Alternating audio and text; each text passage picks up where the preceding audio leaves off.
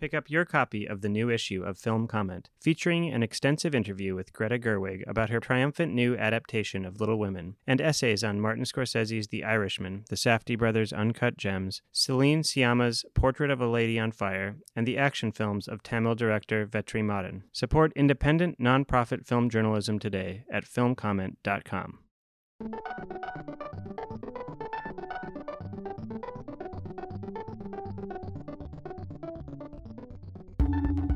Welcome to the Film Comment podcast. My name is Nicolas Rapold, and I'm the editor-in-chief of Film Comment. It's that time of year again. Film Comment has made a list, and we've checked it twice. The best films of 2019, chosen through a poll of our contributing writers. And according to our new annual tradition, we've announced the results live at a special Film Comment talk. This year, I was very pleased to unveil and discuss the films with the help of Amy Taubin, longtime contributing editor at Film Comment, Soraya Nadia Macdonald, who writes for the Undefeated and is also a contributing editor at Film Comment, Michael Koresky, all-around Film Comment all-star, and Devika Girish, assistant editor at Film Comment. You can read the full Best of 2019 list online at filmcomment.com, including Best Unreleased Films, and don't forget to follow along with our special podcast series, The Decade Project, about the 2010s. Let's go now to our Best Films of 2019 countdown.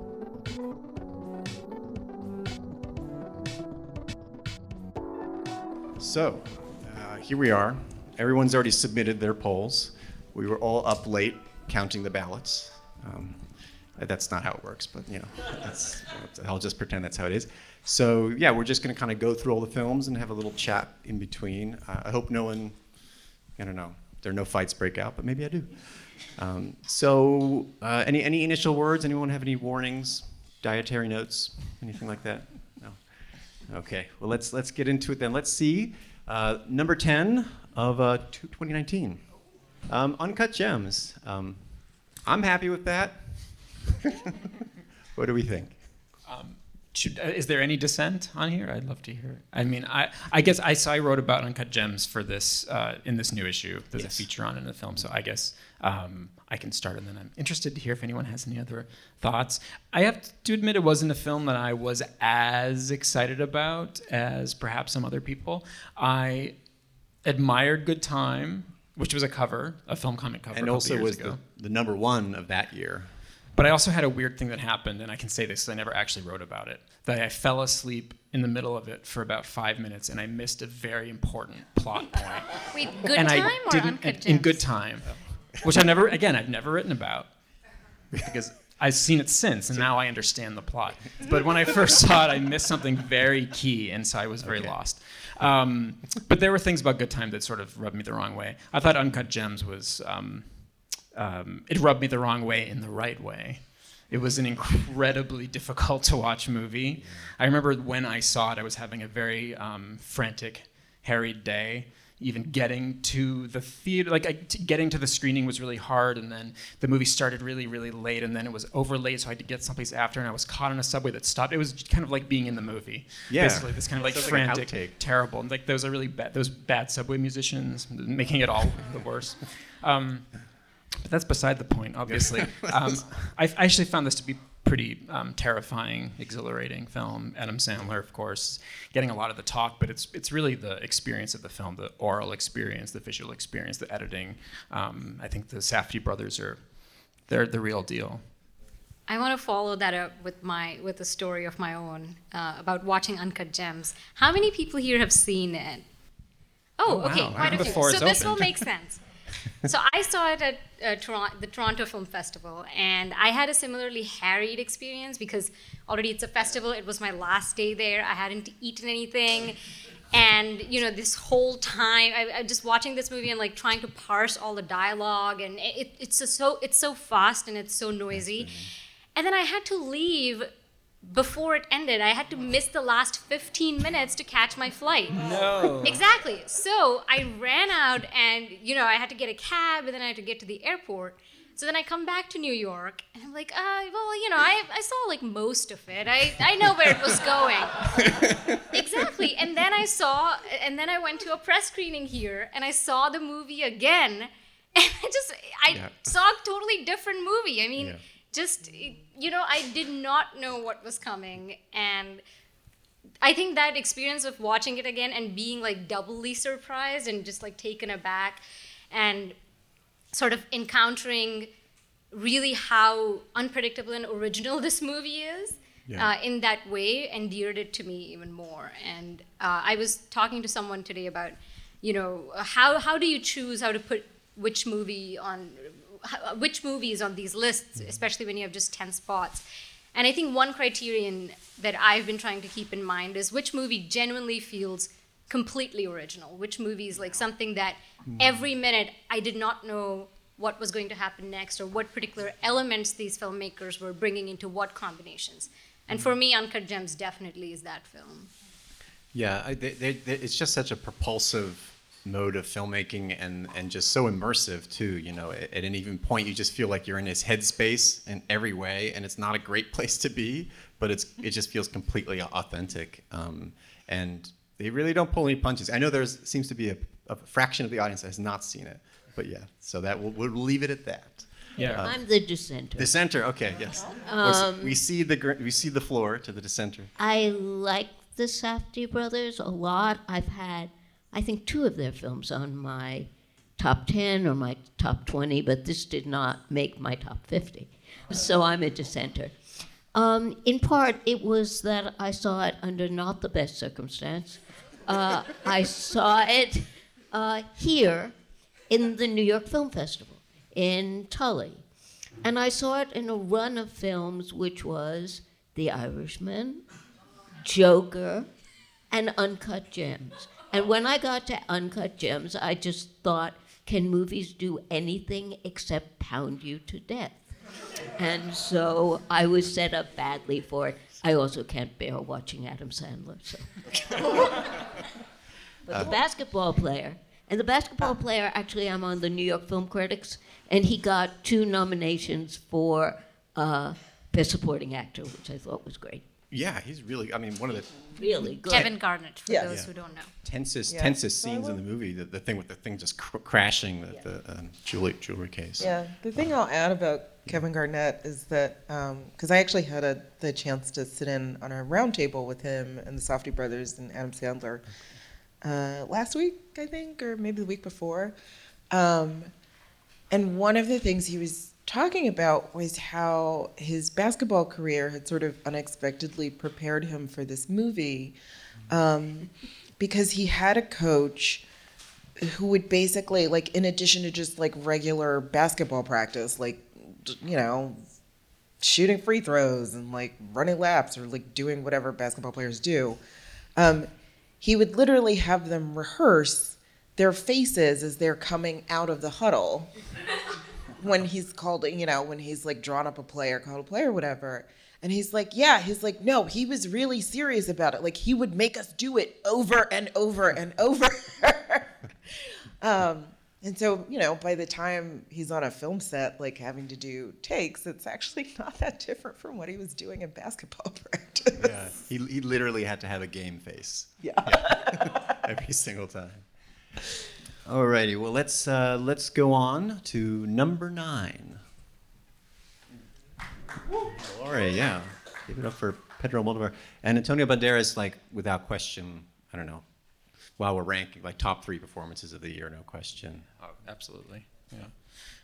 Michael, you actually wrote about this film as well. I did. I even as an Almodovar aficionado, I thought this was a particularly wonderful movie.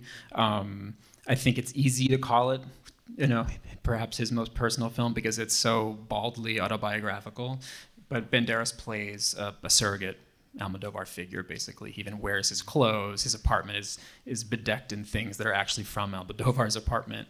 But Almodovar's made a lot of personal films. So you could say that all of his films are personal films. So what makes this one special, I think, is the way that it really, really gets at it's right in the title, right? The difficulty that that comes with creating art, and that can be actual physical pain. If you've read interviews with Almodovar over the past few years, he does talk about these ailments that he has and how they are impediments to his creativity, even though he has so many ideas and so much that he wants to say. So for this film to dramatize that, to actually be able to get into the mind and the physicality of the artist that way, I found incredibly moving. And just generally, to see this kind of, if you want to say, general autobiographical genre, right, of the filmmaker, like the 8.5, all that jazz kind of film, to actually see that queered and done, from the point of view of a gay male filmmaker, was kind of a revelation for me, to think that it hadn't really been done quite in this way before. I was intensely moved by this film, and I've seen it 3 times, and the third time I saw it, I was nearly in tears through most of it, kind of just knowing what the scope of it is. It also has just one of the best last shots of any movie this year. Maybe the best. Oh, there are a few really great last shots. Maybe we'll talk about. But this is really extraordinary. Yeah. Yeah. I really like this movie a lot, for a bunch of different reasons. One is, in general, I like the very early Almodovar. The really crazy ones, the crazy trans ones. And then he got somewhat more respectable, and he started making more films about women, but more respectable, and he became a better filmmaker, but I thought a less interesting filmmaker. And what's so great about this film is it's looking back at those early crazy films without announcing them or showing them, but that is the period that when his, I don't want to give a lot of it away, but when his leading actor with whom he was in love comes back, those are the films that he was in, and I thought that was really amazing. Yeah, there's a bit of a kind of a high wire aspect to that sort of stretch of the film, where you honestly don't know which. I mean, he made the film now, so he's around, but you almost don't know where he's going to be going and what will become of him and whether he will emerge from it. And there's such an intense tenderness and vulnerability to Banderas in this movie. You just kind of want to give him a hug half the time. It's really remarkable. There's also this sequence where a former lover of his comes back, and the way that he re-enters the film is done through one of these kind of typical Almodovarian coincidences, but it's done in such a beautiful way that it just feels like fate, like it was meant to happen. And so much of this movie is about Banderas being, Banderas' character being kind of buffeted along on these winds of change, and the plotting is just so lovely and subtle and lyrical. But there's this scene where this lover comes back and they share this moment together, and it's an erotically charged moment, though it's not an overtly sexual scene. But I can't think of anything I saw this year where I felt more chemistry between 2 actors than between Banderas and, his name is Leonardo Sbaraglia, I believe, who also was in the new Assayas film, Wasp Network. A wonderful actor, who I've loved in many things over the years. But the charge between these 2 men, these 2 middle-aged men who share this incredibly beautiful kiss, was very, very special as well. Great moment. Yeah. And I think I always end up talking about colors at a certain point and sounding a little strange, but also just Almodovar, just always a filmmaker with an attention to the brightness and intensity. You can even just see in the still we have here something I always appreciate, because I don't know, oftentimes I don't always feel like that gets the same attention, or there's like a generic kind of like super saturation that goes on, but his attention to colors and composition is just still kind of unrivaled. All right, well, so that's Pain and Glory. How are we doing so far? Okay, good. On a scale of 1 to 10. All right, let's move on to film number 8, please. There we are. Some Jia Zhangke fans. Yeah, that's good. Ashes Purest White, directed by Jia Zhangke, and this is a good showing for him. I think he's always somewhere in our top 20 lists. I think that for me the story of this movie is the lead performance, but I don't know if people agree with me. Yeah. You don't? Yeah. You go. No. You go. Oh no, I haven't seen this film. Oh. Yeah. I Get was off this trying panel not to. now. I was hoping I wouldn't have to say that. Oh. Well, now you have to. This is your final sign that you need to see So Ashes I Pierce don't White. think this movie should be on this list because I haven't seen it. So. Okay. Fair. Yeah, the performance is truly, truly amazing. And she is threading her way through many of her past performances, just as the film is threading its way through the scenes, the settings, the milieu of many of his movies. And you can see that. And, you know, it was made in a very interesting way. It was made with multiple, each act, let us say, has a different technology, so that it does move from film in the earliest film to a kind of crude digital video to better digital video. But it recapitulates all the locations of those earlier films, 5 of them, that were really collaborations between the actor and the director. And this is probably the strongest of that.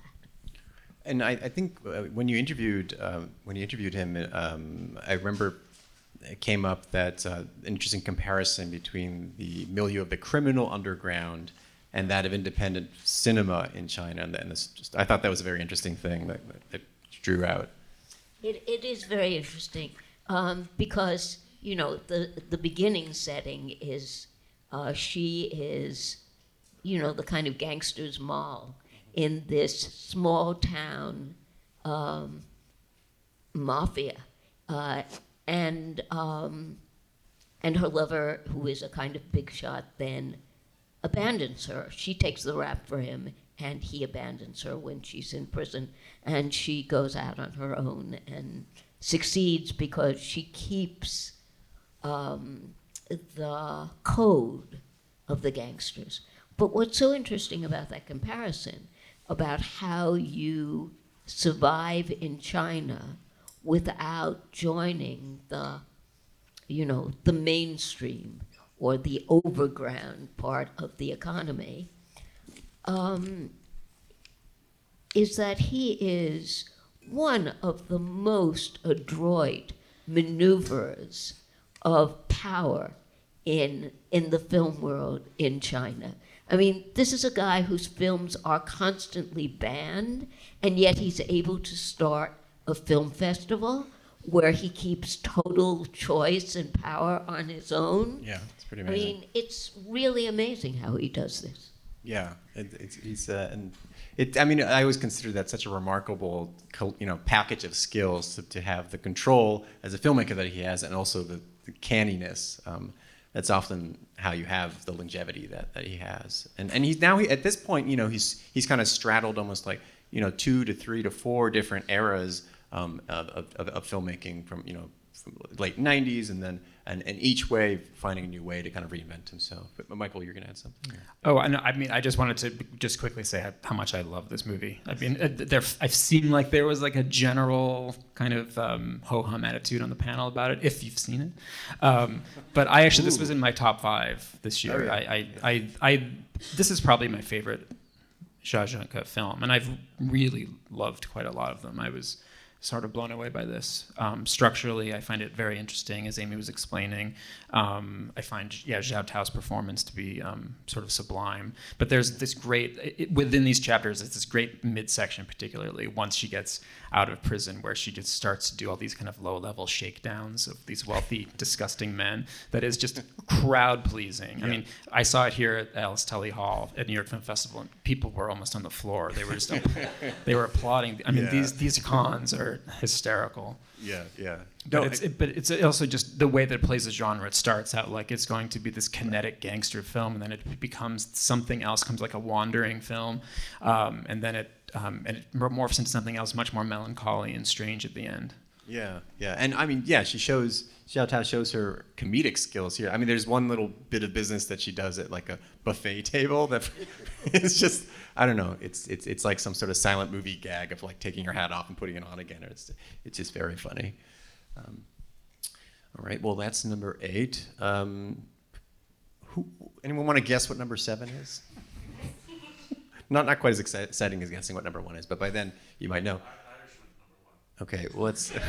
Please. I asked. It's my fault. It is what it is. It is what it is. There you go. Well played. Should have saved that one. You're off the hook for not seeing Ashes Pierce. Right? All right, let's see film number 7, please. High Life, Claire Denis, cover of our March-April issue, with a very moody Robert Pattinson in blue, and here, in yellow. But this is a twisted film. I was actually kind of worried that people would forget about it because it was released earlier this year. Oh no! I almost did, and then I caught up. I actually didn't see it during its theatrical run, and it was part of my end-of-year catch-up, and I'm so glad I did. Sorry, Amy. It's very dark, so in some ways I want to forget about it too because it really rattled me to the core. But it's also, it might be the most thought-provoking movie I've seen this year. It feels like a properly existential film, and it's the sort of thing I think very few directors, Claire Denis being one of them, can do, which is, this film is really an idea in cinematic form. It's not, it really is just, it's an idea imagined in all its existential and cerebral dimensions, but still incredibly affecting, and it still has to do with bodies and desire and bonds and intimacy, as Denis films always do. But it's that kind of film, and so it feels almost like a fragment. It's sort of incomplete, but it opens up all these horizons of possibility about life and existence in a really remarkable way. And I thought Robert Pattinson's performance was spectacular, and I'm kind of sad that people aren't talking about it anymore. Like, I think that is one performance people have forgotten, and I think, again, he is carrying he and Juliette Binoche also, and the other performers are saying everything with performance in this movie, because there's so much, there is such little exposition or commentary of any other kind. So it's all in how they're moving, and even we don't even properly understand how long, for instance, they've been on this ship, and it's all conveyed through just, the growing wariness on their faces, how their attitudes towards each other change. So, I think it's another Claire Denis movie that's, going to be like one of the all-time greats for me, probably. So you liked it? Let me think about that. Yeah. Soraya, you wanted to chime in about Pattinson, maybe? I do. I feel like people. It's weird. He's still a sleeper. It's like he's still shaking off the hangover from being in those awful Twilight movies. And he really does. There really is more to him than that. And then you put him in something sort of like weird and experiential like this, and he really kind of like knocks you over with his abilities in a way that you might not necessarily like first realize about him. Yeah. No, and this is a really tall order, because it's almost like being on a spaceship and setting something on a ship is like doing a piece of like black box theater or something. There's not a lot of room to maneuver, and so Devika, you were also just talking about like how you have to, you have to convey a lot with a little space, a little time, and this is a movie that just plumbs like depths of like what humans are capable of, and he has to kind of react and weirdly be a kind of moral center to the film as much as that's possible, given the kind of degeneration that just occurs. I mean, it doesn't help that the camera loves him as well. Yeah, that's good. And Julie Binoche, definitely, probably one of the best wigs of the year, I would say.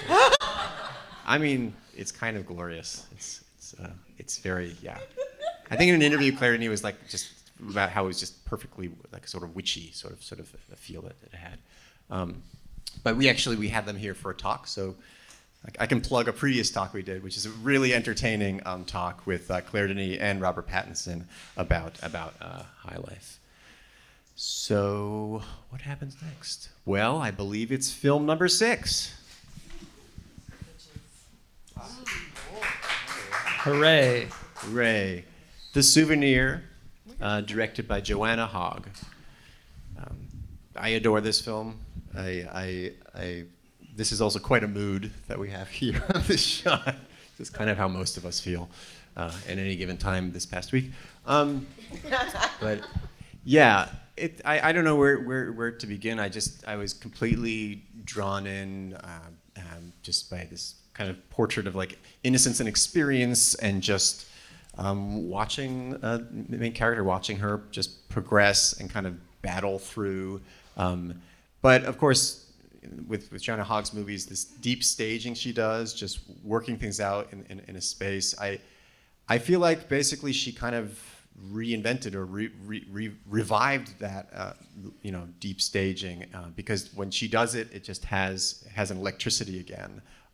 I think there's maybe kind of lazier ways of using like this almost, I don't know, kind of tableau sort of format, and she's brought it to life. I mean, these scenes, and the scene when they are in the apartment, which becomes its own kind of dramatic space, are all just perfectly staged. So yeah, I can't say I was smiling from beginning to finish, but yeah. Can we just take this opportunity to dunk on the Hollywood Foreign Press Association really quickly? Please, yeah. And their seeming like willful ignorance that women make films at all. Yes. I just want to point that out. Yeah. Yeah, it is. Especially because this is the best movie of the year, according to me. Sorry. This was my number one. This has the best last 2 shots of the year, back to back. They're incredible. There's one thing that she does in this movie that I've never seen any filmmaker do. And it, just describing it won't mean much if you haven't seen the whole film, but the second to last shot of this movie is a double track. So the camera is tracking into the main character here, played by Honor Swinton-Byrne, who's a young filmmaker, at the same time that she is filming a shot of her movie on her own track. So her camera is moving left, and then the other camera's tracking in, and it's happening simultaneously. And there's such a power as she's slowly turning to the camera. There's such a power to it. And then the shot after it is this kind of recapitulation of Ford. It's like her Ford shot.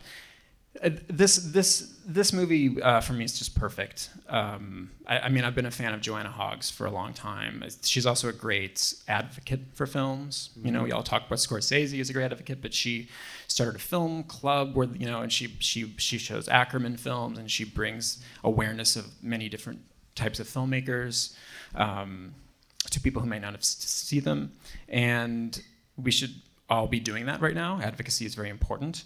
And she's also just making these extraordinary works. And The Souvenir is this, I think Sheila wrote it in the piece, portrait of the artist as a young woman. And on top of that, it's this extremely harrowing depiction of addiction and being in love with somebody who is an addict. And I haven't seen it done quite so honestly. This movie really shakes me up, I have to say. And for it to be so still, so hauntingly still, makes it all the more painful. Yeah.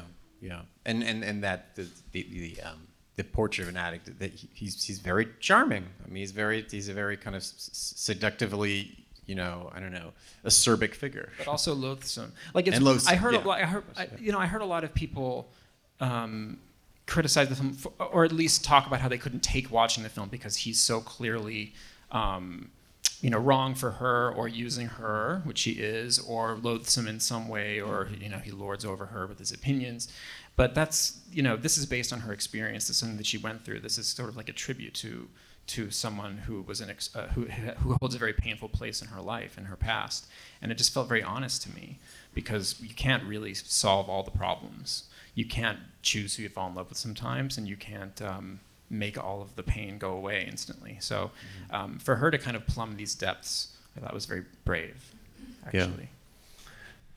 I think it's also interesting as another. I guess in the past couple years, you've had movies that are really intense, like memory pieces, and that's an aspect of this film as well. Where Joanna Hogg is kind of recreating a lot of things from her past. Down to using 8mm that she shot 60mm that she shot herself, rather Super 8. Anyway, we'll fix that in post. And in her apartment, I believe the view outside her window, uses slides that she took of the view outside her window when she was growing up, and all sorts of other aspects from it. There's text that's read in the movie that is from letters that she herself got from the corresponding difficult relationship that she had. But I just like this as well because. Let's say another memory movie like Roma was one that totally different, no comparison. But this is one that kind of grabbed me more somehow because it didn't feel like vanishingly meticulous in its approach somehow. But I don't know. That's just, and then this year as well, you have other movies like The Irishman as well, which is also very meticulous about recreating the past and really thinking about the filter we see it through. But I don't know. That was one thing. Once Upon a Time in Hollywood, I guess, is another memory film in a way. But yeah, that's my little sidebar on memory. All right. Well, let's move on to the next film on the list. Number 5. Number 5 is Atlantics. Directed by Madi Diop. I should probably also say, most of these films were in the New York Film Festival. This is as well, and it's in Cannes as well. But Atlantics, who wants to speak to Atlantics? I'll go. All right. I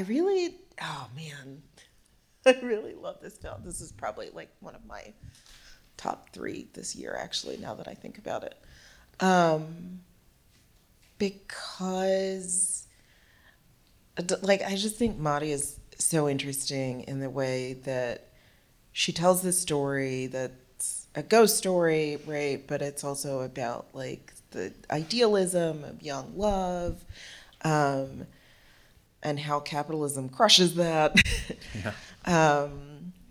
And she's folding in all of these different social influences on her heroine's life, on Ada's life. But the thing that still every time I think about this film that blows my mind is that the actress who plays Ada doesn't speak French, and Madi does not speak Wolof, and somehow the two of them manage to communicate. And when I asked her about this, she basically said that she was using a lot of her own instincts and experiences with acting. And she was very particular about her blocking and just sort of the atmosphere of the set in terms of what she was going for. And I think you can really see that in the film. Yeah. The ending just crushes me every time. I've seen this 3 times now, and I still just did. Yeah. I wish I could be more articulate, but yeah. No, this film is also in my top 3, and I have the same problem of being absolutely unable to find words to talk about how the impact this film had on me. And I have to say, you used the phrase "vanishingly meticulous" earlier, and I liked that phrase because this is not a film that's that looks perfect, and it's not like a perfect object. And which is not to say that it's bad or it's poorly made. It's just not aspiring for that sort of glossy, technical, and formal seamlessness. But it's also probably the most cinematic experience I had in a movie theater this year, because, I mean, in the way that its emotions are so big, even though it's not actually like a big movie, but the emotions are so big, and the way in which it just washes over you, and the themes of romance and lovesickness and grief, all these like very cinematic themes, and the kind of what we really think of cinema as representing loss and spectrality, all of that is just so beautifully represented in this film. While also, I mean, Mati is able to do that while also being really particular about the socio-political details of this story. And definitely one of the best films I've seen about migration in recent times, which is a popular topic now. But again, this sort of the ability to bring out its affective dimensions, to be able to tell the story of economic oppression, about economic refugees, oppression, and neoliberalism through the story of adolescent and teenage desire it's quite exceptional. And she's not a new filmmaker. She's been making very acclaimed shorts for a while. She's been an actress, but it's still kind of very impressive that this is her first feature film. And I mean, the fact that it's up here, it's totally deserved, and also something that we should take note of. Yeah, I think how many people have seen Atlantics? Okay. Oh, goody. I was about to say, if my uncle made Tuki Buki, I think I would just sort of like roll over and give up. And then her film, 1,000 Suns, is, I mean, to be able to take on the legacy of, her uncle, who's Jibril Diop Membedi, and then to create another work of art that's not derivative or trying to challenge that legacy in any way. I mean, it's just so organic and emotionally honest. And that's the thing about this film, too. It's so emotionally honest. And that courses through all of her work, even though she's so attentive to form and experimentation. That's good genes. Yes. Good. That's a good lineage. Thing I want to add is just like this shot. The shot that I always like come back to when I think about this film is, there's a shot where Ada is meeting her betrothed, who's this like much wealthier man at this hotel. As she's basically still like worrying over the boy who's gone off and left because his boss hasn't paid him in like 4 months. And it's the shot where the fiance is like swimming in this infinity pool that's part of the property of the hotel, and then like outward you see like this vast ocean and the horizon, and there's just like so much in that shot of, like basically of Suleiman, her boyfriend, being left to the whims of this like giant, seemingly endless body of water, and then you have this man who, by the fact that he has money and he has an education and, he comes from France and he's here to pick up a wife and, go back to doing whatever he does. That wealth affords him the control of this infinity pool and the safety of this infinity pool, as opposed to just being, left to the mercies of Mother Nature. It's such striking contrast to the complete like powerlessness and just adversity of the what opens the films, which is the migrant workers who are being stiffed with their wages, we haven't touched upon as much the kind of supernatural element to the film as well, which is something that is just incredibly phased into such that you just believe it as a reality, and it's like I don't even question it I mean, what I find really strong in the film, everyone else in the film is constantly saying, Ada, and everyone is projecting their own belief about who this young coming of this girl in the liminal zone becoming an adult. And she's not able to articulate this because everyone else is so busy projecting on her their religious beliefs, their romantic beliefs, their beliefs about money and power. And finally, by the end, she looks at herself in the mirror and she says, I am Ada. And for me, that was one of the most moving moments in a film all this year. I also think, all films are imperfect. This is one of the most ravishingly beautiful films I've ever seen. And the sound is the most ravishing soundtrack, certainly, of any soundtrack this year. So it is, unlike High Life, which I can't support at all, because Matty Diop learned something from Claire Denis. And what she learned from Claire Denis is this tactile relationship, not only visual relationship, to place and the richness of the world as it is out there, whether it's interiors or exteriors. And I thought Claire threw that all away in High Life, just making this constructed set and not having anything after the first scene with Pattinson and the baby, which is a very tactile scene, not having anything that is her real talent to make this film with. So Matty Diop took it over for me. Pass the baton, yeah. Pick up your copy of the new issue of Film Comment, featuring an extensive interview with Greta Gerwig about her triumphant new adaptation of Little Women, and essays on Martin Scorsese's The Irishman, the Safdie brothers' Uncut Gems, Celine Sciamma's Portrait of a Lady on Fire, and the action films of Tamil director Vetri Madan, plus Rossellini's history films, streaming Adam Sandler, composer Fatima Al-Qadiri on Atlantics, and much more. Support independent, non-profit film journalism today at filmcomment.com. One more thing about this is that we should give some credit to Claire Mathon, who is the cinematographer of this film, who also is the cinematographer of Portrait of a Lady on Fire. And just in case that doesn't come up, and it might not happen in the next 4 movies, which would be a crime.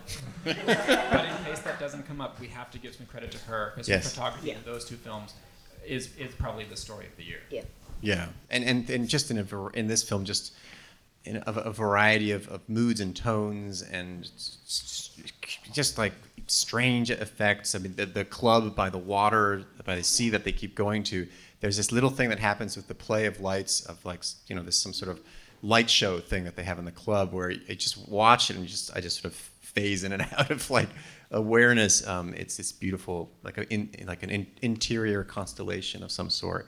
The recurring refrain of these shots of the sun, and this clearly Claire Mathon also works well with composite images, because there's this thing of just this grotesque glass Hulk skyscraper that the workers are working on, as workers do.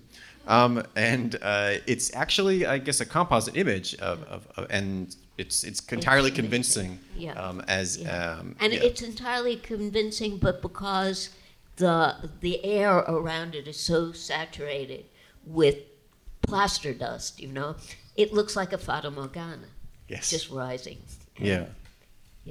And sets the tone for maybe this is some kind of magical realism, because the thing that the political part of the story is grounded in is also not real in a sense. Very intriguing, that part. Wait, can you explain that? I've got the political part of that. Well, the story begins with the gap between the very rich and the very poor, and the workers have to migrate because they're not getting paid. Right, okay. And that part of the story, the building, which also in the narrative is is foreign money. Oh, okay. I mean, Right, that's true. Yeah. That's interesting. Yeah, it's from one of the oil countries. Right. So all of that is in this thing, but it doesn't look real either. It looks like an illusion. Yeah. No, Yeah, that was the sense watching it. I thought, this is a mirage? Am I actually here? Yeah. One other person just to mention as well, since we were talking about sound and the score, Fatima Al-Qadiri, who did the score for this, which is an interesting hybrid of kind of traditional and electronic music. We have an interview with her, I guess in our last issue, or maybe it's the present. Anyway, so just another person to pay attention to. All right, well, let's see what film number 4 is.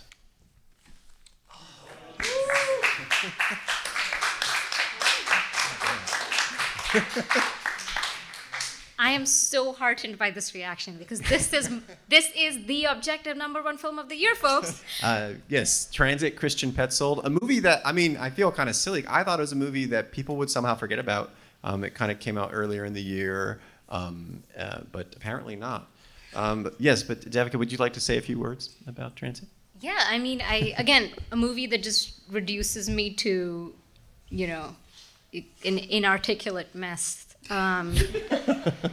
Again, this is a movie where, I mean, I completely stand behind my number 1, but it's also the one that I just, voted with my heart, so to speak. This is a movie of the year that affected me most deeply and opened up, like, these depths of feeling that I'm still, like, trying to grasp. I would say I saw this is going to sound totally blasphemous, but the first time I saw this was on a plane, because it like came out in Germany last year, and I was on like a transatlantic flight. And I know that's not ideal, but it was somehow ideal, because I was in transit, and they say you cry more when you're on planes or something. Anyway, I sobbed the whole time.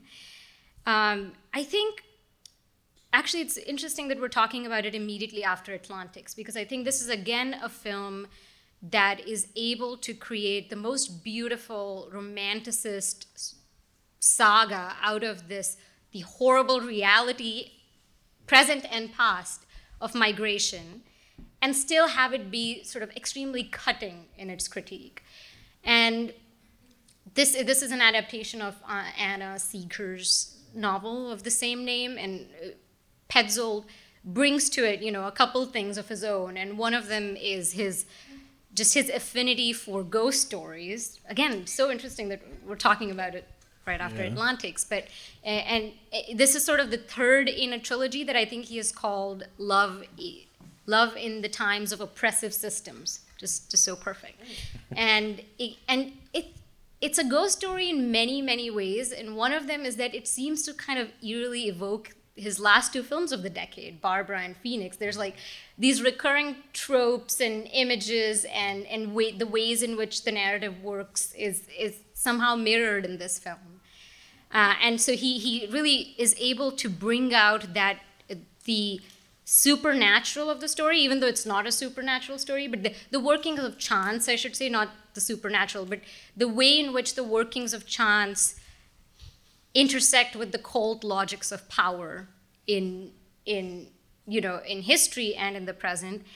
And his sort of the twist that he brings to the novel is that he sets the story in like an unspecified present that looks like modern day France. So the mise en scène is completely modern, but the story is referencing the World War II era France.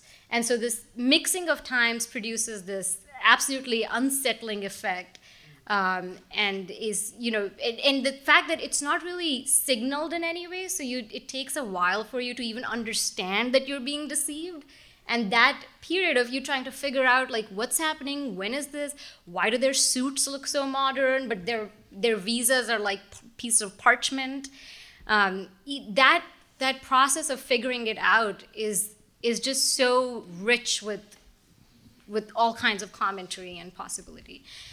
And the way in which it like comes towards the end to the theme of love, which is this, that's why he called it Love in the Times of Oppressive Systems. I mean, just bringing together the theme of love and desire with the theme of like being stuck in bureaucratic limbo. I think that is a masterstroke because, and I just wrote about this film for our issue. So, and this is what I said. So I'm just kind of going to quote myself so that exclusive preview. If you read it, you don't think I'm just plagiarizing myself. But in this sort of the state of being in limbo, of being stateless, is maddeningly opaque, and it's laden with this crazed anticipation. And love can feel like the most alluring, the most powerful of signs when you have nowhere else to go. You know, being in love can feel like a home when you don't have a home. And I think that is what this film realizes with just stunning precision and stunning emotion. So before I start crying again, someone else please talk about this film. Mic drop. Yeah, I'm not sure how to follow that, or if I should. I think it's just perfect. Well, let's see what number 3 is. Yes. It's applause. I heard the ritualistic thumping of our cushions. Is Once Upon a Time in Hollywood by this up-and-coming director you might have heard of, Quentin Tarantino. He's sort of a shy, retiring filmmaker. This is, one interesting way just to step back for a second is, this is a movie that is kind of much wider in release and reach than many of the other movies we've talked about, which is kind of interesting. I like that, And I've been kind of really heartened by the fact that it's captured the imaginations of a lot of critics as well, because it's a funny, for me, it's like a funny hybrid of like a really involved personal experiment, but also just like a nice piece of pop art in a way, and also just a hangout film. I think I don't know if I read somewhere, but like. Richard Linklater said something about, I believe, if I remember correct, that this is kind of Tarantino's hangout film, like in a way, and he should know. But yeah, I really kind of luxuriated and enjoyed just the friendship, the buddiness. They're super friends. I don't know. What's not to like? Well, I know people might have something to say. I wouldn't say it's one of my favorites because of shirtless Brad Pitt, but I wouldn't not say it's one of my favorites because of shirtless Brad Pitt. He's well preserved. It's true. It's true. He's and then like the camera lingers on him as a working on some roofing work.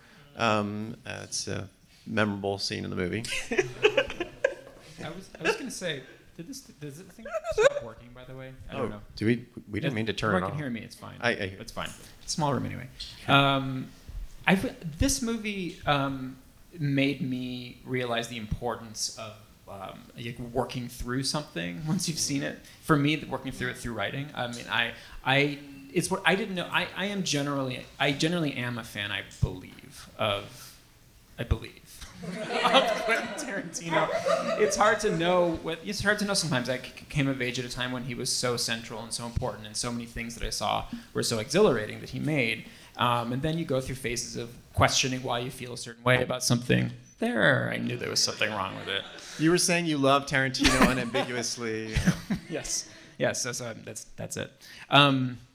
No, but I've gone through my ups and downs with a lot of filmmakers. Tarantino is a great example of that kind of filmmaker because he's not just divisive in the culture. He opens up different valves in me depending on what I'm watching, and I think as I've gotten older and watched more films, I also question more what violence means on screen, and I'm less willing to just kind of accept any representation of violence, certainly certain kinds.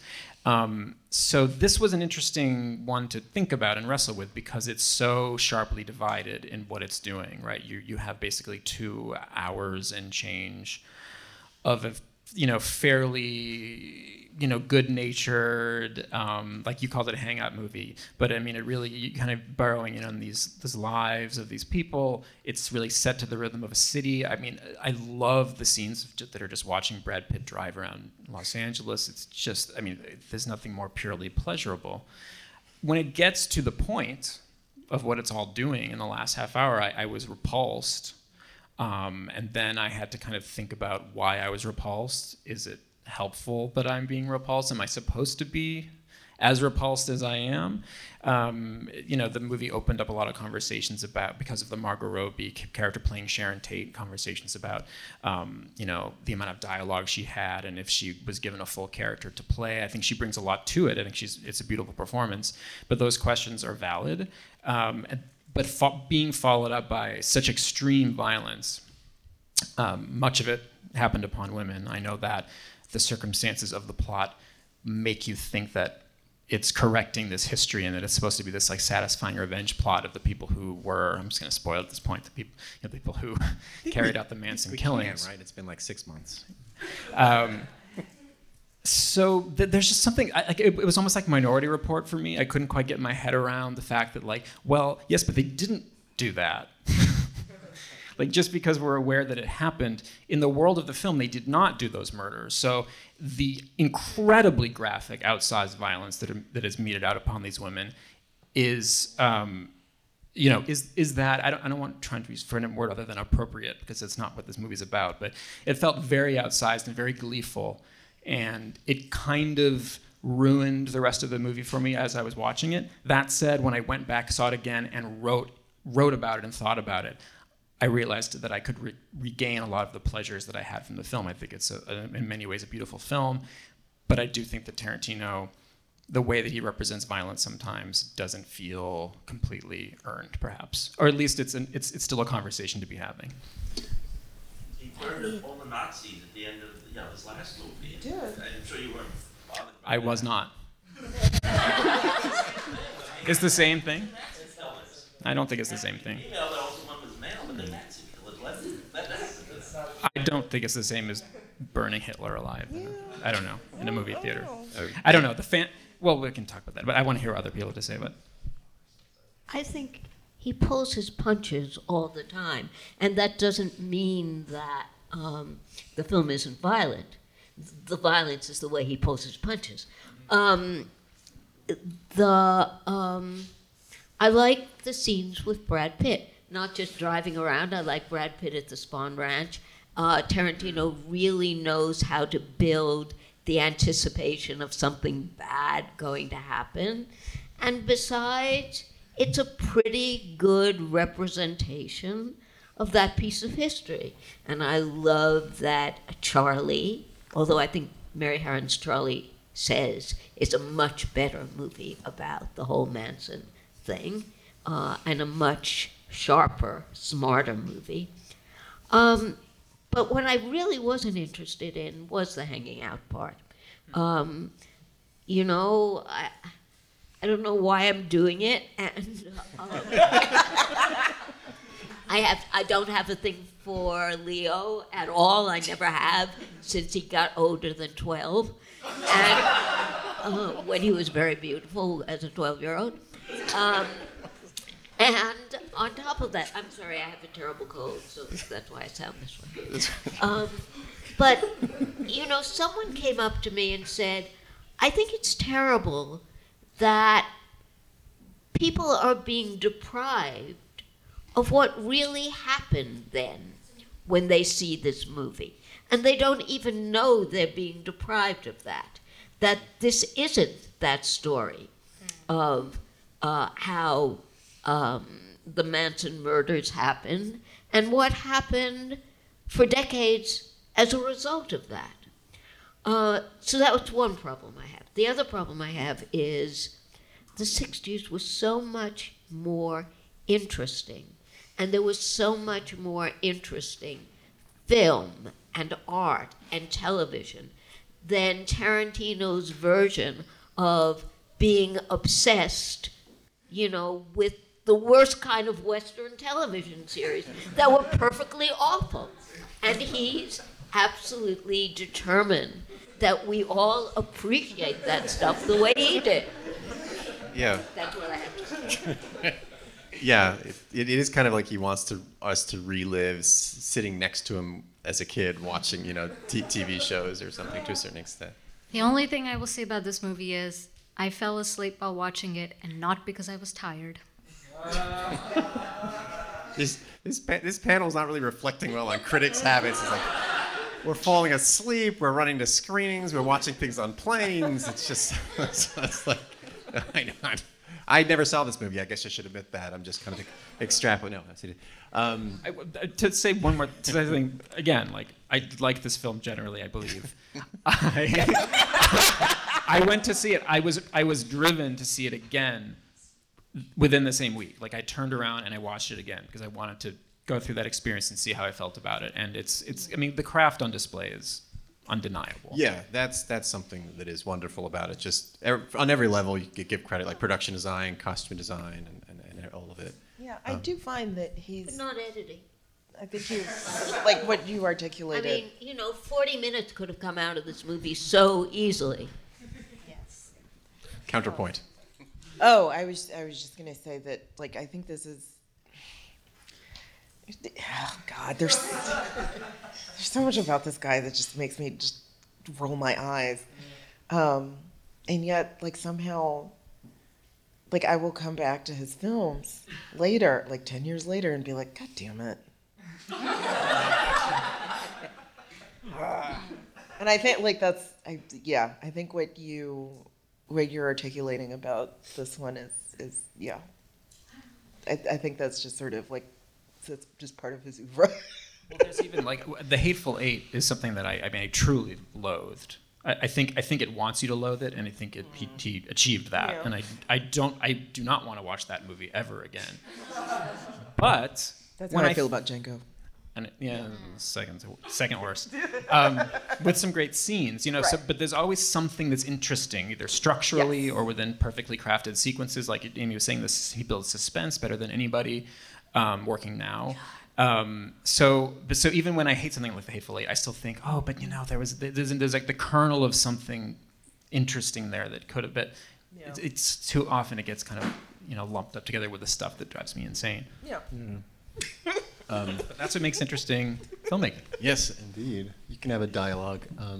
Just to mention, since I'm doing little plugs here, we actually had Mary Harron, director of Charlie Says, who had a totally different and very, very interesting film about Manson, and actually about Mansonites, I should say, for a talk here, and you can find that online. She was amazing and talks about her post-punk history.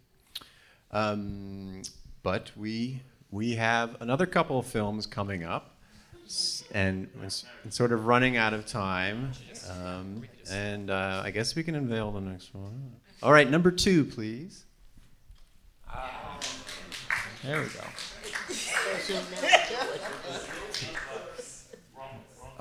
All right. The Irishman, Martin Scorsese. We had some tepid clapping, I think. Perhaps people were expecting a higher ranking. Some people wanted it at number 1. Yes. I think that's probably what it was. Number 2 is pretty good. Take it away, Michael. I'd like to. Well, I actually. Am I allowed to just like pass it? Because Amy, we had at one point been talking about it. At one point, we were recording a different podcast talking about something else, and you had seen it, but you had some reservations, and you were wondering. And then you said you saw it a second time, and you sent me this email where you said, "Oh my God." So I want to hear about your experience the second time watching it. Okay, so I've seen The Irishman 3 times, and I'll probably see it more times. Partly because of the craft, because I think it's the most brilliantly edited film, I've pretty much ever seen. And the first time I saw it, I thought, all this craft, and it's wasted on these people who are so not even loathsome. I mean, they barely register as human beings. They are so programmed, like all of us by this society in which they are functioning like cogs in this machine. And I somehow couldn't accept that, that Scorsese was wasting his time yet again with this milieu. And what happened was, the second time I watched it, when right from the beginning I was more interested, but I watched it clear to the end. And in the credits, after the last song, In the Still of the Night from the nursing home, bleeds over into the beginning of the credits. And then it switches to this incredible Robbie Robertson, largely almost no vocal, but for this keening accordion, bass, and piano, I think. But it's a totally different kind of music, and suddenly it reminds you how closed this world of this film is, and that there is another world outside it, but that it's all the same. Because, this is a very religious film. This is Scorsese at his most Catholic. It's kind of like T.S. Eliot, the beginning of Burnt Norton. Time present and time past are all contained within time future, and time future within time past. And therefore, we as humans can't speak of or understand eternity. But that is where we all are. I mean, this is really, really about Catholic redemption, and I was very moved by it. And I went back and watched the film again, and I was very moved by the whole thing. I also think there's very smart stuff in it, like the fact that the De Niro character learns to kill when he's in World War II, and they discover in him that he has a talent for doing things that are against the law. And they can go to him and say, murder the German soldiers instead of us having to lug them as prisoners. And he's responsive to that, and he gets out, and then he becomes a soldier in a different kind of army. And I found that all really, really, really moving.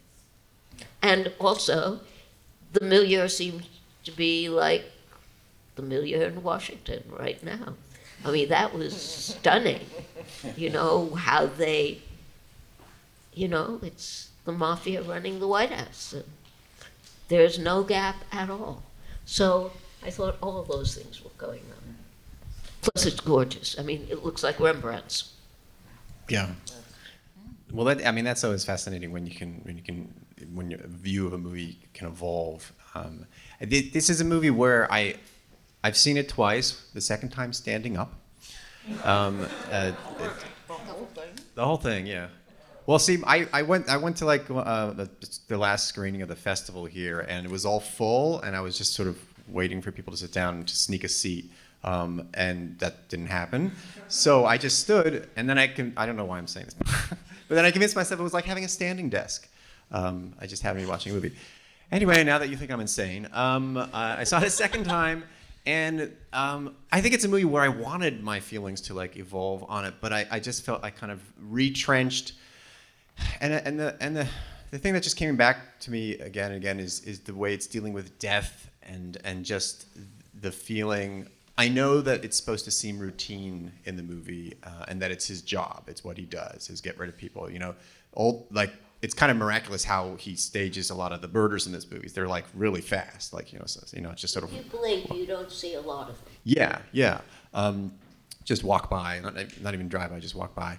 And at a certain point, I began to wonder what deaths mean, and this is a bit speaking to like why revisit the mafia milieu, mafia genre.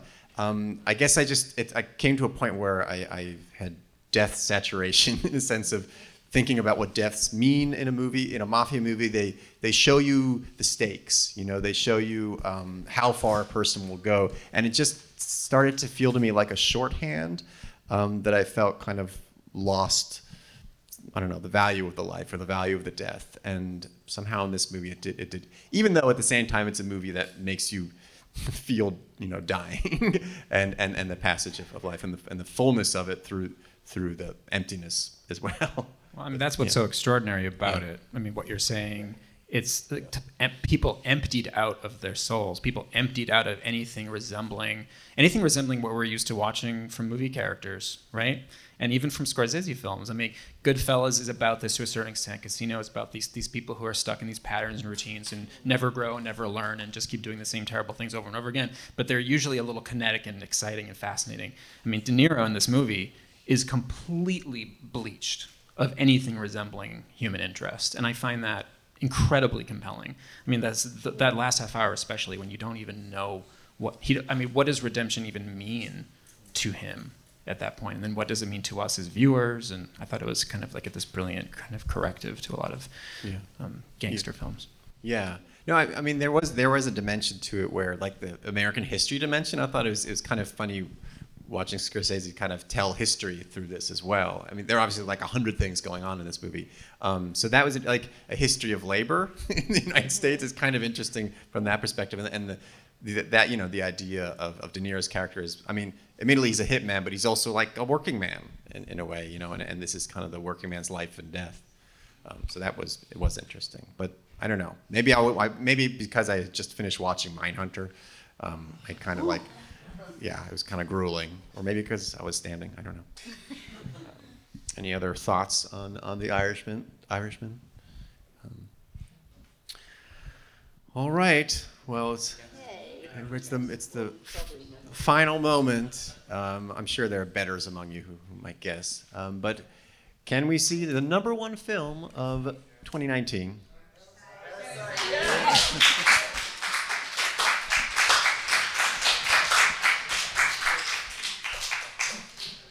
Parasite, Bong Joon-ho. We're happy with this? I think so. It sounds so. I mean, Amy and I did a whole podcast, but I feel like that's true. I want to hear you're someone else. I will say, I think it's an amazing movie.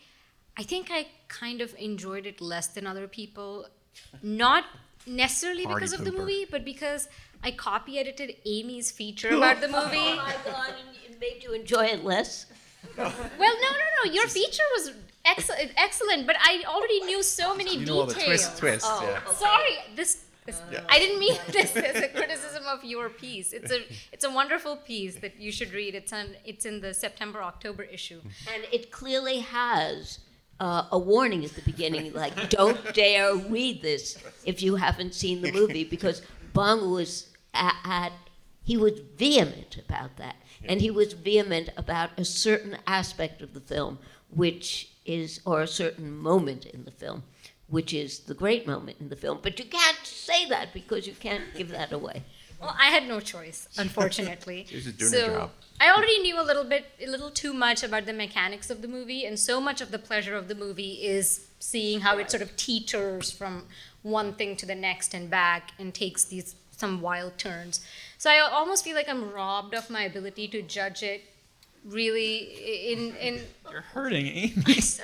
Hey, but your essay was excellent. So, it's not all was not lost. But I will say I love Bong Joon-ho. I love his previous work. I actually am obsessed with Okja, which many people seem to think is not that good, and I think it's perfect. Really? We love Okja. I think it's a perfect movie.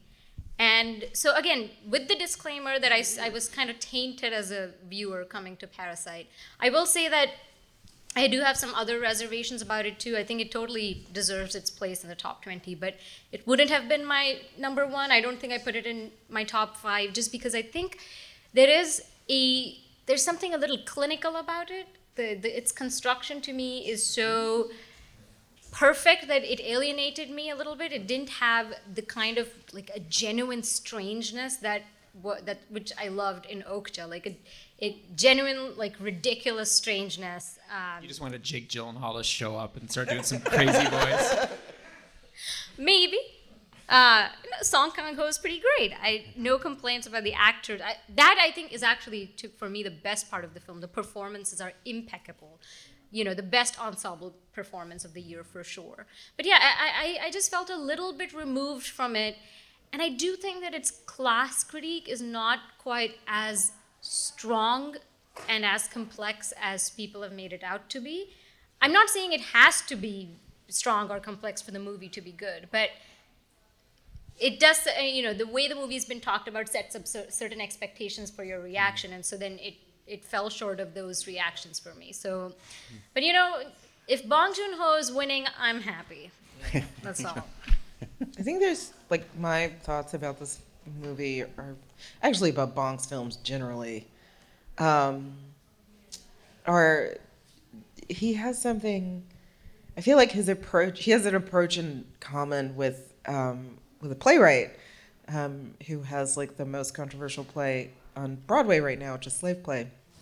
And Jeremy O'Harris has the thing that he likes to say about his work, which is that his goal is to dom the audience. You bet. And I feel like that's what Bong does in his films. So that's what I'll say. That's really interesting. I walked out of Slave Play and watched it from the back because I don't like being dommed as an audience. And the actors, I don't know when you saw it, but now the actors are really just mugging and playing to the audience and camping it up, and it's really awful. Yeah, they are. I will say really they're definitely awful. doing that in a way that they weren't when it was at New York Theater Workshop. Yeah. But Parasite. So I kind of disagree with this about Bong, who, for me, the reason he is a great filmmaker and that I love his films in the way I can't love The Irishman is that his characters and the scenes in his film, there are so many colors, and something can move so easily to comedy and then to being just heart-wrenching in almost every single scene. And yes, that's partly because he chooses his actors very well and they play it, but it's also the way he stages the scenes and writes the dialogue to the degree that we can understand what they're saying in subtitles, which we don't really. Yeah, there's such a almost elastic quality to the anticness of some of his scenarios. Where you don't necessarily know where it's going. You don't know where you're going as you're moving through it, and then in a way, it's very, just sort of unbearably poignant sometimes, and then sometimes uproarious, and another great ending. we have quite a collection of endings here. I was just going to say this has nothing to. This is not a response to Devika at all. This is because I was generally thinking about this in relation to this movie. When something reaches some sort of saturation point in the culture, there tends to be I'm not going to call it the B word, but meaning backlash. But there tends to be. What? I realize I should define. There were many options there. Backlash. But there does tend to be, kind of devaluing, perhaps, of something that is just clearly great, such as Parasite. And I'm not even saying it was my number one movie of the year, as I've said before. It was not. It was definitely on my list, but I was exhilarated by it, and I love a beautiful mess as much as anyone else. But I also I do love something that is so perfectly conceived and executed, like this movie was. Those hairpin turns that Amy's talking about were when I first saw this film, it was not optimal. I actually watched it on a screener at home, and then I did end up seeing it in the theater, which was a much better experience. But even from home, this was absolutely thrilling because I was so keyed into every single moment, every single plot turn, every single performance, every single gesture. When you're really in the hands of a master like that, you can I wouldn't say you can just sit back and relax because he doesn't let you do that. But you can be confident that you're going to be taken someplace special. And yes, it's we could all say like something doesn't go as deep politically as it could or should or whatnot. But I mean, this is a really good pop, like a pop evocation of a particular political reality that's felt by most people around the world. And I think that's why it's registering. I think people are really responding to what this movie is saying, and they can be entertained. Yeah. No, I always think that's a special kind of movie magic, when you can have a movie that's so popular and profound at the same time and so absolutely skillful. Well, so what's next? And his favorite director is Hitchcock. So what's that? One of his favorite directors is Hitchcock. I mean, the popularity and the same art blend. of Hitchcock. Yeah, for sure. Well, that is the end of our list, but it's not the end of movies. We'll have more. I just want to clarify that in case you thought we were just going to burn the rest of the movies. But definitely we'll see you in the new year with a new issue. We'll have another talk in the new year. We'll have a reader's poll so you can share with us what your top 10s and top 20s are, so please do that. But thank you to our wonderful panel, and thank you to our wonderful audience. Thank you.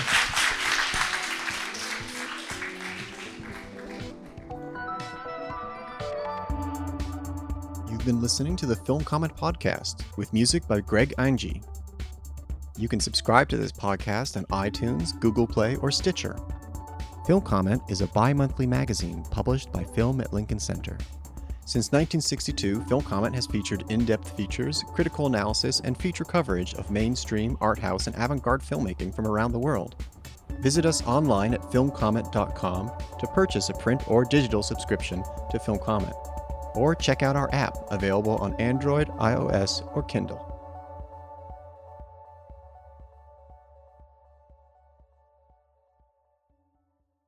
Pick up your copy of the new issue of Film Comment, featuring an extensive interview with Greta Gerwig about her triumphant new adaptation of Little Women, and essays on Martin Scorsese's The Irishman, the Safdie brothers' Uncut Gems, Celine Sciamma's Portrait of a Lady on Fire, and the action films of Tamil director Vetri Madan. Support independent, non-profit film journalism today at filmcomment.com.